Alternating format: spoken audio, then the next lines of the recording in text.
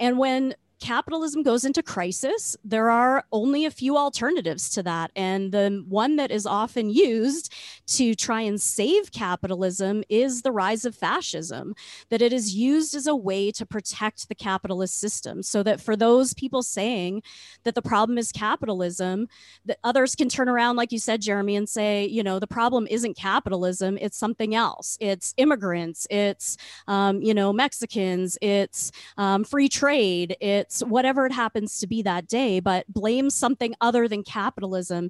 And that's where we're at. We're at that rise of the fascist system to try and protect capitalism.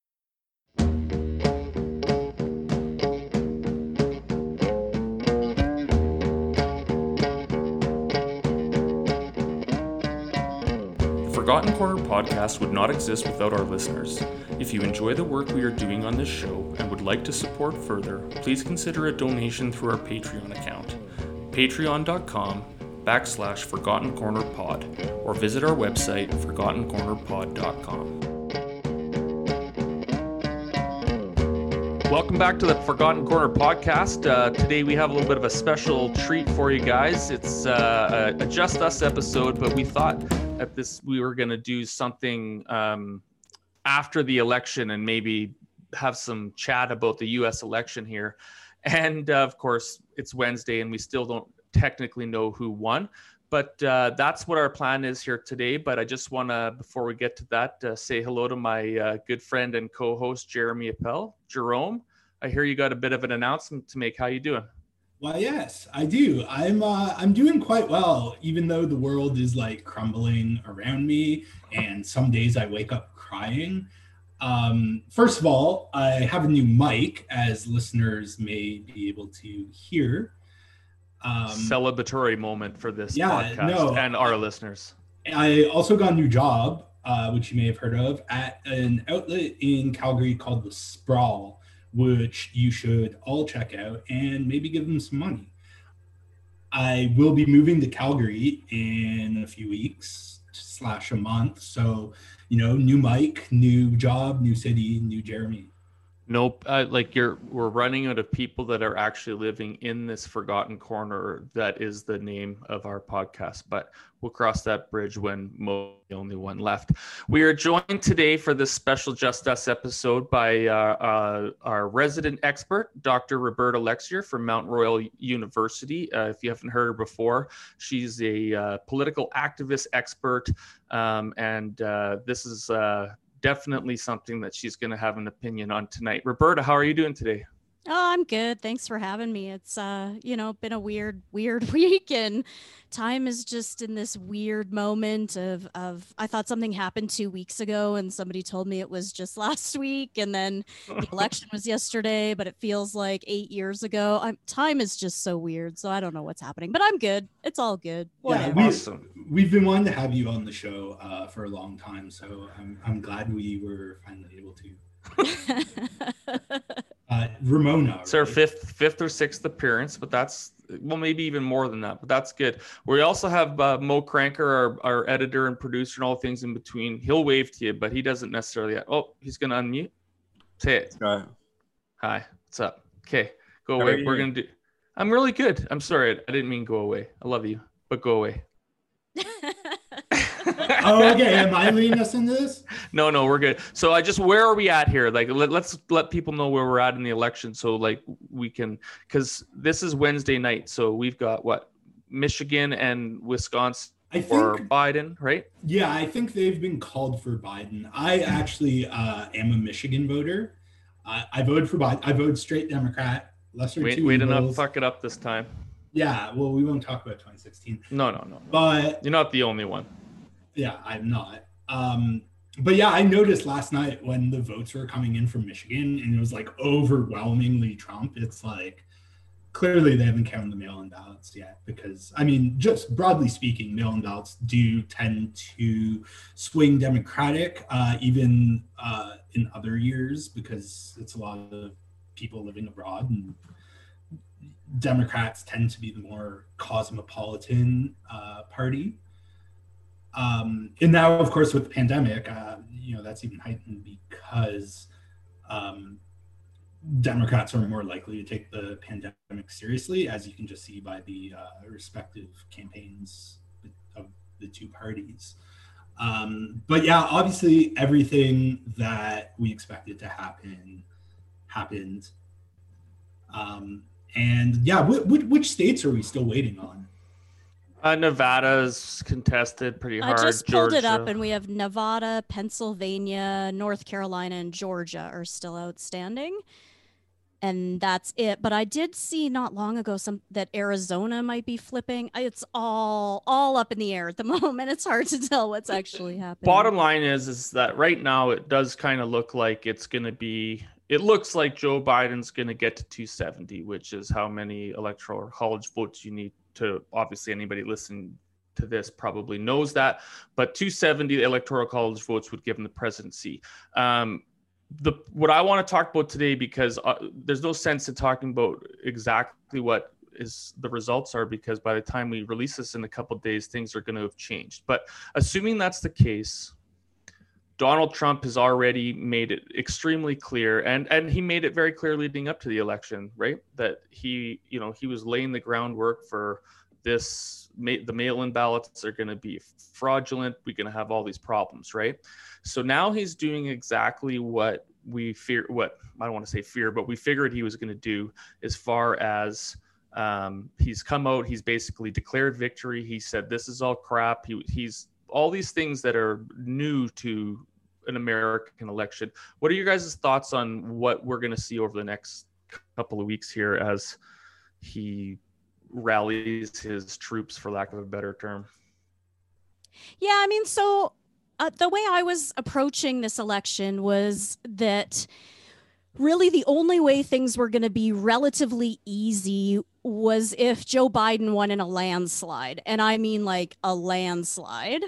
Aside from that, anything close was going to lead to, I guess, for lack of a better term, a shit show, which I think is exactly where we're at. And as the results were coming in yesterday and today, and just seeing how close it is, it really does open the door to a strategy that, as you said, Scott, that Trump has been really trying to establish for months now, maybe even years at this point, of really trying to discredit the whole system, the mail-in voting system. But also the Republican Party has worked very hard to stack the courts to be able to use them in this situation for exactly this reason, to be able to challenge some of these things. I mean, his speech last night, Tuesday night, I guess we should specify where we're at.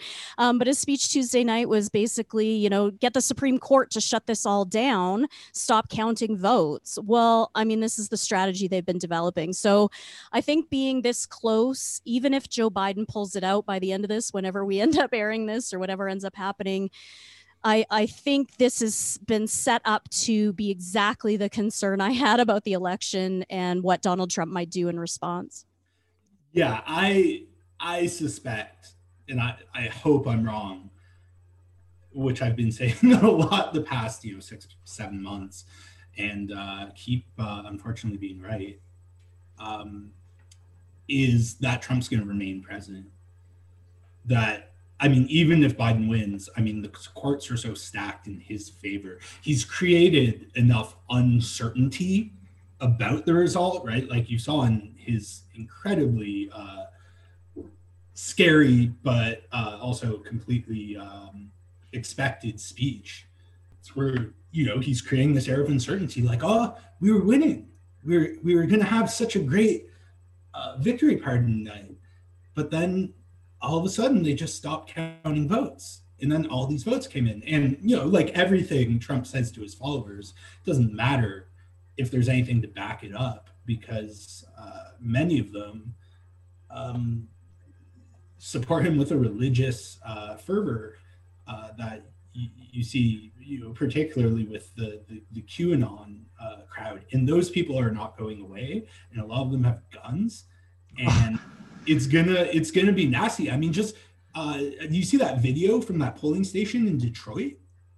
That was just getting mobbed by Trump supporters, just chanting "Stop the vote." Yeah. Did you see his shirt? Barbecue, beer, and freedom, I think was his. Nice. The shirt. Great slogan. But I mean, the scary thing is these people have all the gun. Well, they don't have all the guns. They have a lot of guns, but there's also. No, but I said that to Colin today. Colin Gallant, a reporter at the Medicine News. We were talking about this, and like show. We were just we were kind of like, not, I don't want to say laughing, but like sort of like strange haha at how, you know, one side is talking about like, oh, you know, sure hope Biden squeaks her out here in the end, and the other side has been like waiting for the fight that Trump is going to call them out to, and they got fucking guns. Like these are people that are ready to fight, and they're armed. And so it's not that I think that we're going to have like a civil war here right away.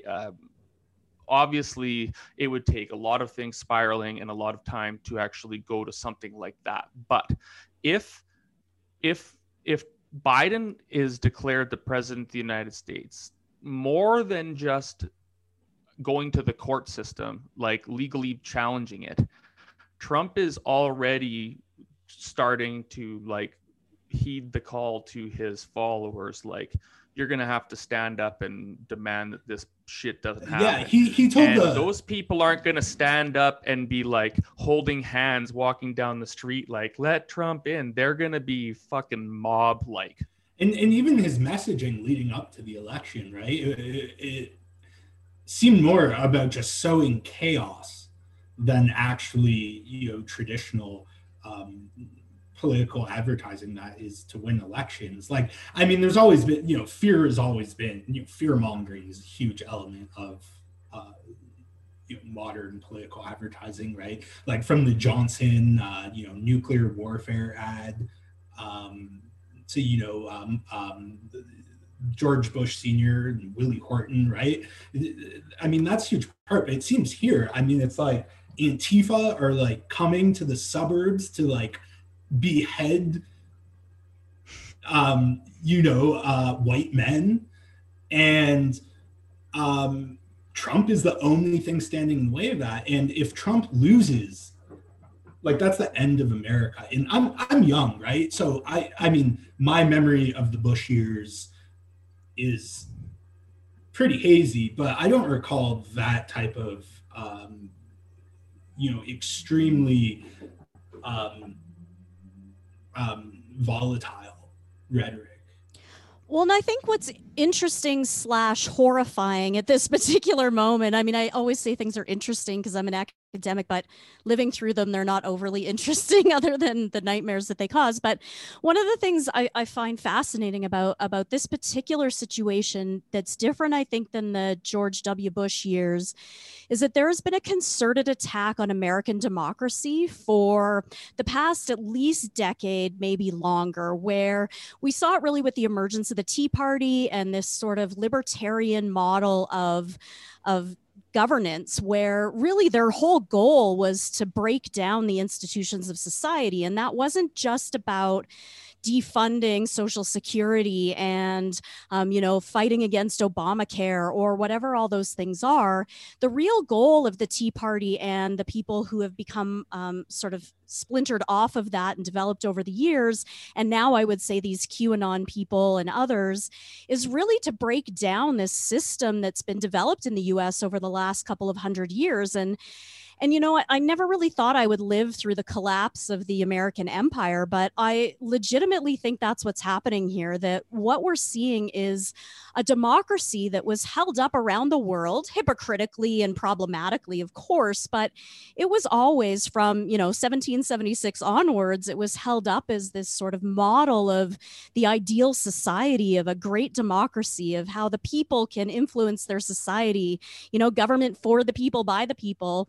And I think over the last at least decade, we've seen a real crushing of that, a real disintegration of that system. And I think what's happening right now in this election is a really good example of that. So we're going to have, you know, the people in the media and others saying, you know, the votes are bad, we can't trust mail-in ballots, all that kind of rhetoric we've been hearing. But we also have militias, as you said, you know, mounting their resistance in the woods of Michigan and Oregon and all these other places where they've been arming themselves. And how is that not the collapse of a system that was held up as this amazing example of democracy? Yeah, there's a great book I read last year, a couple of years ago, Alt America by David Neuert. And it traces the origins of the Trump movement back to, the sort of anti-government, quote unquote patriot movement that came out of the Waco debacle in the early 90s. I mean, that radical, I know it radicalized Alex Jones, who is back in the headlines because Joe Rogan had him on a Spotify show. But, and of course, Timothy McVeigh, right? So these, I mean, obviously as Marxists of sorts. I was explaining the Waco scenario to Mo just the other day, actually, and how that birthed the Alex Jones and the Timothy McVeighs and all of these things. Sorry to interrupt. It was just funny. Right. And I think on that, sorry, I just want to add to that, which is I think this ideology of individualism that's so much at the core of the US system. And I think that's where you see those people in Waco and the militia and Timothy McVeigh and now this libertarianism where it's really like, we don't need society. We don't need government. We don't need community. We're just ourselves, and now we're in this shithole of a country as a result of it. It's funny you should bring that up because it's one of the things I did want to mention today too, because first of all, Joe Biden has 71 million votes so far or something like that. It's the most a president's ever got in history. Now, obviously that climbs because their population climbs, yada, yada, yada. But Trump got quite a few million more votes than he got in 2016. So a lot of people came out and added their vote to him. And so people that I've talked to in the last 24 hours are just fucking stunned by this. Like how could this many people still want to vote for him? And so you brought up this the individualistic society, and Canada's the exact same way. And what we have to understand, we fight for collectivism all the time. But what people really need to start grasping hard is that in an individualistic society, people are going to be individualistic, not just the politicians, but the voters. And so when you say to them, well, how can they not care about the 240,000 people that have died of COVID? Well, because the people voting are still alive. They don't give a fuck. They're not dead. They didn't die of COVID. Do you know what I mean? How many people do you know that have died of COVID in Canada? You and I don't know anyone. I don't know anyone. Right. But proportionately, it's hard. An American is unlikely to know someone that died as well. So not to say that 240,000 people dead isn't humongous, but it's not hard to wrap your brain around the idea that someone in fucking South Carolina doesn't give a shit. I first of all, I do think most Americans do know someone who has died of COVID because it's that bad there compared to up here. But what I found incredibly shocking statistic that was going around social media last night, and is true, that in the counties most heavily impacted by COVID, Trump increased his support from 2016. So I think what this shows is a really interesting reality of what's happening in the US is that people are disgruntled, people are upset, people are disengaged, people's lives suck. They're dealing with COVID, they're dealing with unemployment, they're dealing with still foreclosures from 2008. I mean, really, most people are suffering pretty badly. And what they want is an alternative. And what they weren't offered from the Democratic Party is an alternative. And Trump, as problematic as he is in so many levels, for many people who just feel that their lives are out of control and that they don't have any opportunities, he seems like a good alternative because it's different. It's something better because it's different. And this is where I think that individualism and this sort of lack of alternative are feeding in together to create a real problem in the US where Trump is seen as this kind of outsider who can, step above politics and deal with all of this stuff. But the reality is people just want their lives to be better, and they don't have any other options for that other than Trump. But I also do have to say that watching his vote totals go up is really traumatic. I mean, it's really, really horrifying to think that these things are not deal breakers for other people. Like, not even the 240,000 people that have died of COVID, but what about the kids in cages in the South? And what about, Didn't put my kid in cages. Well, to be fair, I'm serious. This is no, how I understand what you're saying, but my point is that it's horrifying that those aren't deal breakers to those people. That's the concern I have. Yes, but also it's worth noting that Obama put a lot. 100%. As well, right? Like I'm of two minds, because there is a certain tendency, I think, in like liberal circles to act like Trump is the disease and not the symptom of it. But as you allude to, Roberta, I mean, this has been going on a very long time, and I think that a lot of people realize that something is fundamentally broken in the system, especially in the United States, but also elsewhere in the Western world, where you're seeing far-right populists do well in elections. And there are those who say correctly that the problem is capitalism, right? The problem is the system. And it seems that everywhere that movement gains steam within a sort of center-left party, it's not immediately, but it's quashed ultimately. I mean, the extreme example of that is Labor deliberately throwing the election, trying to in 2017, and then Corbyn actually did pretty well, and then actually doing it last year. And then what that does is all these people who are just so broken down from this system are ripe for being taken advantage of by these demagogues who are telling people, no, the problem isn't capitalism. The problem is declining white birth rates, right? The problem is China, right? Which Biden is also very bad on, right? And do we want to talk a bit about how, like, if you look at Biden's track record, it is very bad.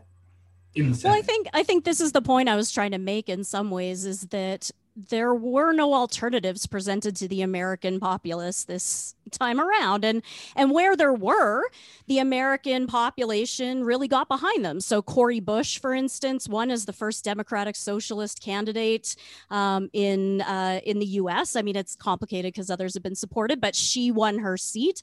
And the sort of Power Four women all won their seats in re-election. And so, like, Biden was never going to be the big exciting alternative for anybody, and I think that's part of the problem, is that there was no alternative presented and therefore nothing to get people excited about. But I think another thing that's really interesting about this is that this isn't the first time this has happened. I mean, this is, as much as history changes, and I'm not a big fan of just looking at exact comparisons. I think, Jeremy, you talked about the problem being capitalism, and we are in a crisis of capitalism. We have been since 2008, and even worse now with the pandemic and other things, but we're in a crisis of capitalism. And when capitalism goes into crisis, there are only a few alternatives to that. And the one that is often used to try and save capitalism is the rise of fascism, that it is used as a way to protect the capitalist system, so that for those people saying that the problem is capitalism, that others can turn around, like you said, Jeremy, and say, the problem isn't capitalism, it's something else. It's immigrants, it's, Mexicans, it's free trade, it's quits whatever it happens to be that day, but blames something other than capitalism. And that's where we're at. We're at that rise of the fascist system to try and protect capitalism. And those are our options. That's where we're at. And I don't think Joe Biden was going to be all that much better for this, but I think it's a symbolic issue in terms of how close this election is to really show how divided the U.S. is, and really how much their system is just collapsing from the inside. Right. I mean, we can like, again, Biden. I agree. Like, wasn't the candidate that I would have picked, but he, like I just finished saying, like, he did get a record number of votes in history of the country. So people came out to vote for him. People came out to vote against Trump. What that doesn't say anything about the people that came out extra to vote for Trump this time. Like, those same people weren't going to have voted for Bernie either. They came out for Trump still. And so what we were talking about, how he appeals to these people, and I'm going to bring up somebody that we dislike on this show, or I know Jeremy hates a fucking lot. And I don't know if you heard the goddamn smug interview with Sam Harris that he was posted recently, where he talked about like why he had this epiphany or whatever. About I saw clips of it going around, but anyway, if you listen to it, it's super smug, and it's not very it's not. But there are points in there, I guess is what I'm trying to say, that aren't incorrect. One of those points being is that, like, fucking Trump appeals to people because he tells them that they're the fucking best. You're fine. You're fine. You're not racist. There's no climate issue. All of the, like, it's all, the world is not, like, all of that threatening nonsense. Like, you didn't own a slave. Like, you're fine. You are fucking awesome. Don't worry about it. And I'm going to make sure that it stays that way. And that appeals to a lot of people who look at the world like they're being told constantly that they're doing something wrong, or something is wrong with the world around them. And they don't necessarily want that to be the case. And I just wonder what your thoughts are on that, I guess, Jeremy, because I know you hate Sam Harris a lot, and like there's a lot of fucking very good reasons to hate that guy. But that particular point is somewhat sound, don't you think? Yeah. I do think that particular, I'm sure he said a bunch of other things before and after it that were unbelievable. Well, this is what I'm saying. But yeah, I mean that, and I've read Sam Harris, several of his books when I was like a teenager, and I was like, yeah, if only everyone were atheists, then like there would be world peace. Been there. But we have to nuke Muslims first. No, that is a good point. But the flip side to that, and I would imagine where he's going with that, is that the Democrats were telling everyone that they're racist and sexist and correct. And I mean, there is some truth to that. If you want to win people over, you can't tell them that they're bad. You can't call them deplorables. Right. But at the same time, like I think Bernie would have pulled out way ahead in like the Rust Belt states, because Biden, if you look at his track record, I mean, he helped create a lot of these problems that Trump is the symptom of. If we're talking about free trade or corporate deregulation, or support for the Iraq war, or the drug war, I mean, Biden's got his hands all over that. And so I think Bernie represented a fundamental break in the same way that Trump did. But it was in a manner that was constructive rather than destructive. And I think we're going to be seeing attacks that I can guarantee we're going to be seeing attacks that Biden didn't do as well as people had hoped because of the left, right? That they didn't get in line fast enough, that they weren't enthusiastic. Yeah. In all that. But to directly answer your question, like, yeah, I think that is fairly insightful into the sort of the psychological appeal of Donald Trump. But of course, there's just like so much more going on there than that. Well, obviously, I mean, and like, again, if you're, and I hate to be like judge, but like if you're lacking a proper education, or if you've whatever, like you might be susceptible to things like that. If you're like, catastrophic language appeals to people who are afraid or ignorant, right? Like these are the things because you hear, and he talks like that all the time, right?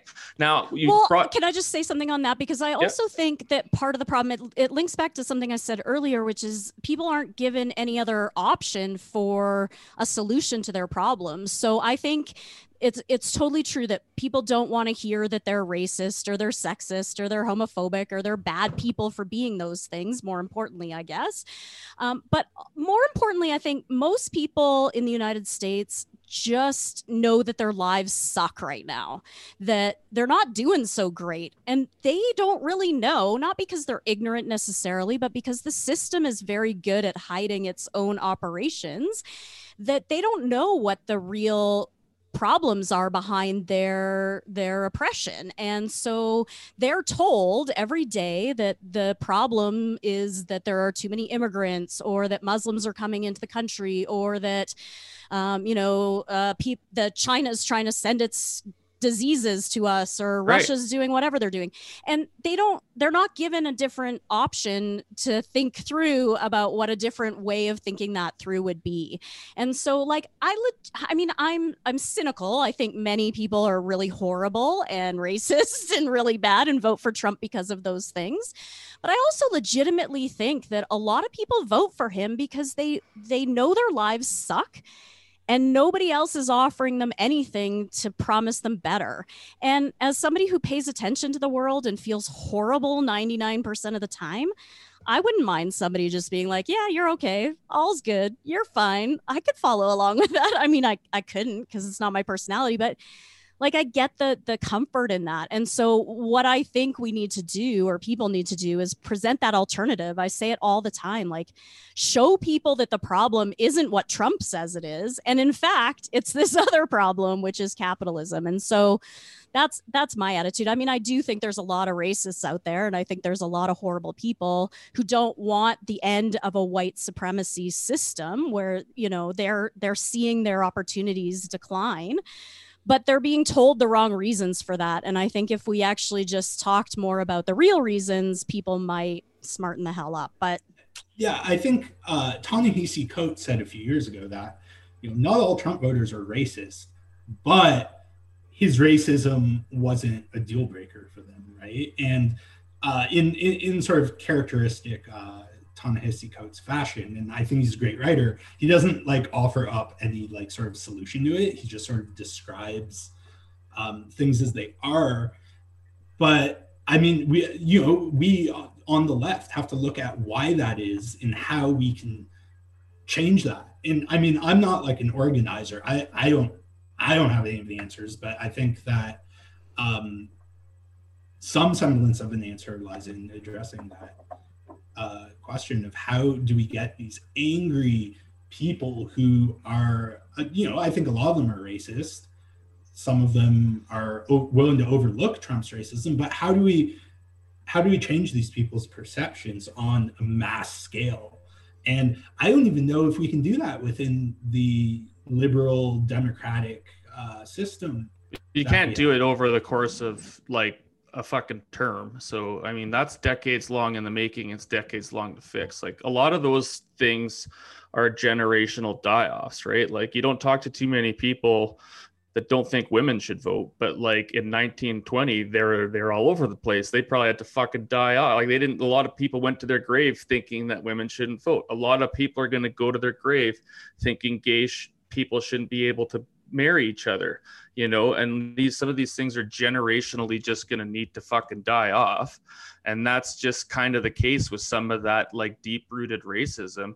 I think like if like this is an opportunity where anyone should have been able to win this election. If Joe Biden gets the record for votes in history, somebody with like some bolder ideas was going to probably win this election as well. And this would have been a great opportunity to then go off into the next 4 years and provide some of these things like the healthcare, like the whatever that would bring them into like the 21st century of like social safety net ideas, right? And then they might see how those things are. I don't think you're going to be like seeing too many of them like with the barbecue beer freedom shirt just being like, oh, okay, like I like brown people now. That's probably not going to happen. Before we go though, I do want to ask, leave on this note, like let's say like when this all ends, like let's say it's just a few months of like unrest and people are pissed off, but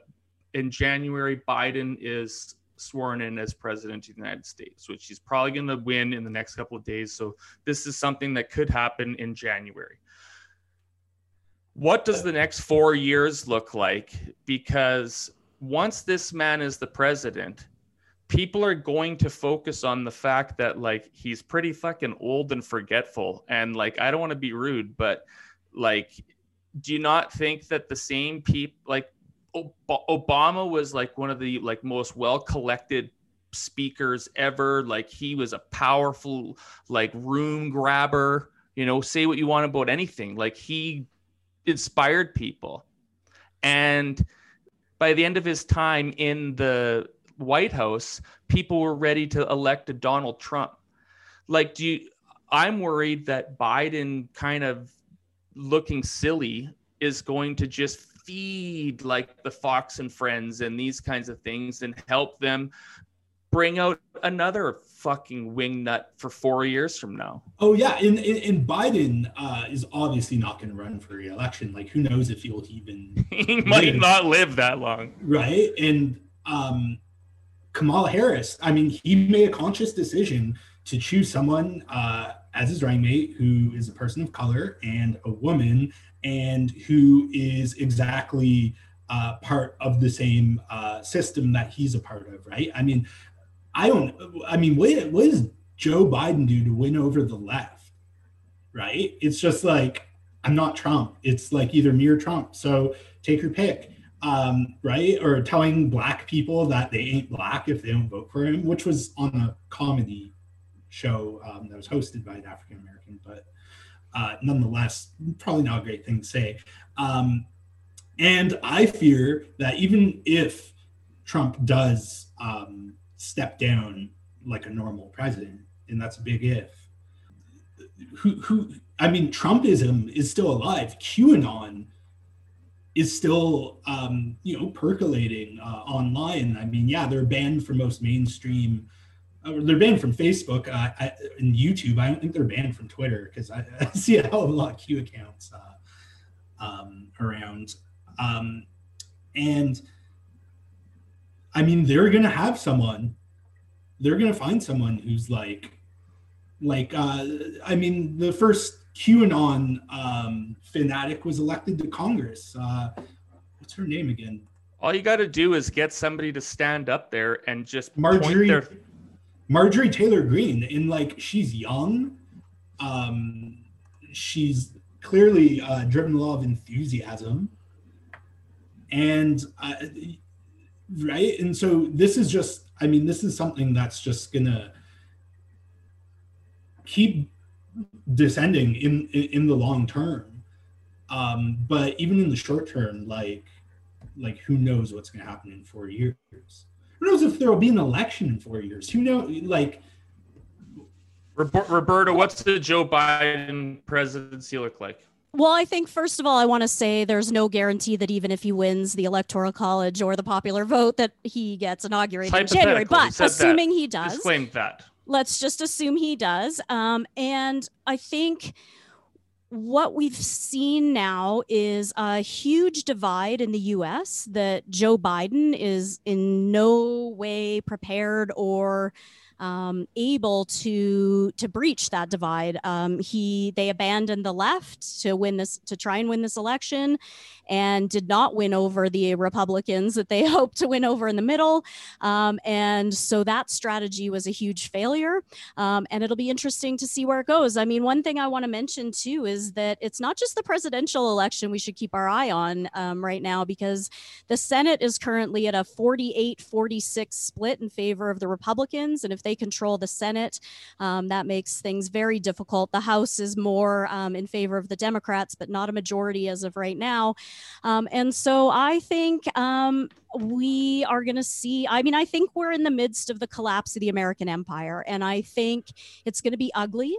And I think it's going to be really, really problematic for all of us in all sorts of different ways. And I've joked about this before, but I'm not sure I'm joking anymore, that I'm very glad our border is closed.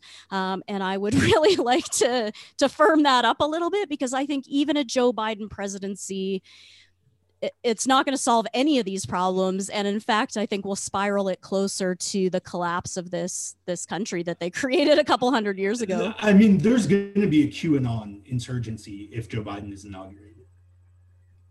And then what happens? You know? Well, and I think this is the thing I think I want to keep my eye on, is how the Republican Party responds to the results. Because I think one of the options that they had was to come out and distance themselves from Donald Trump, that the Republican Party could at this point be like, okay, fuck, like we've gone down this road, it's helped us out, but we really got to cut our ties with this guy.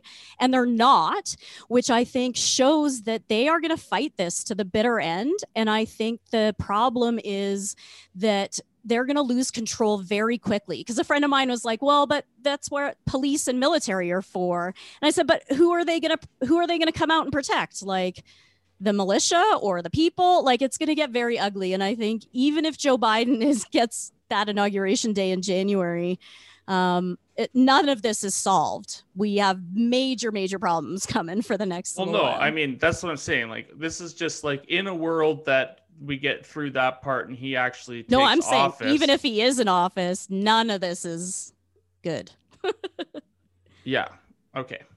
Yeah. I mean, I don't have much skin in the game because my president is Xi Jinping. So shout out to Xi. And we look forward to making glorious propaganda for you in the coming years. Solid note to end on.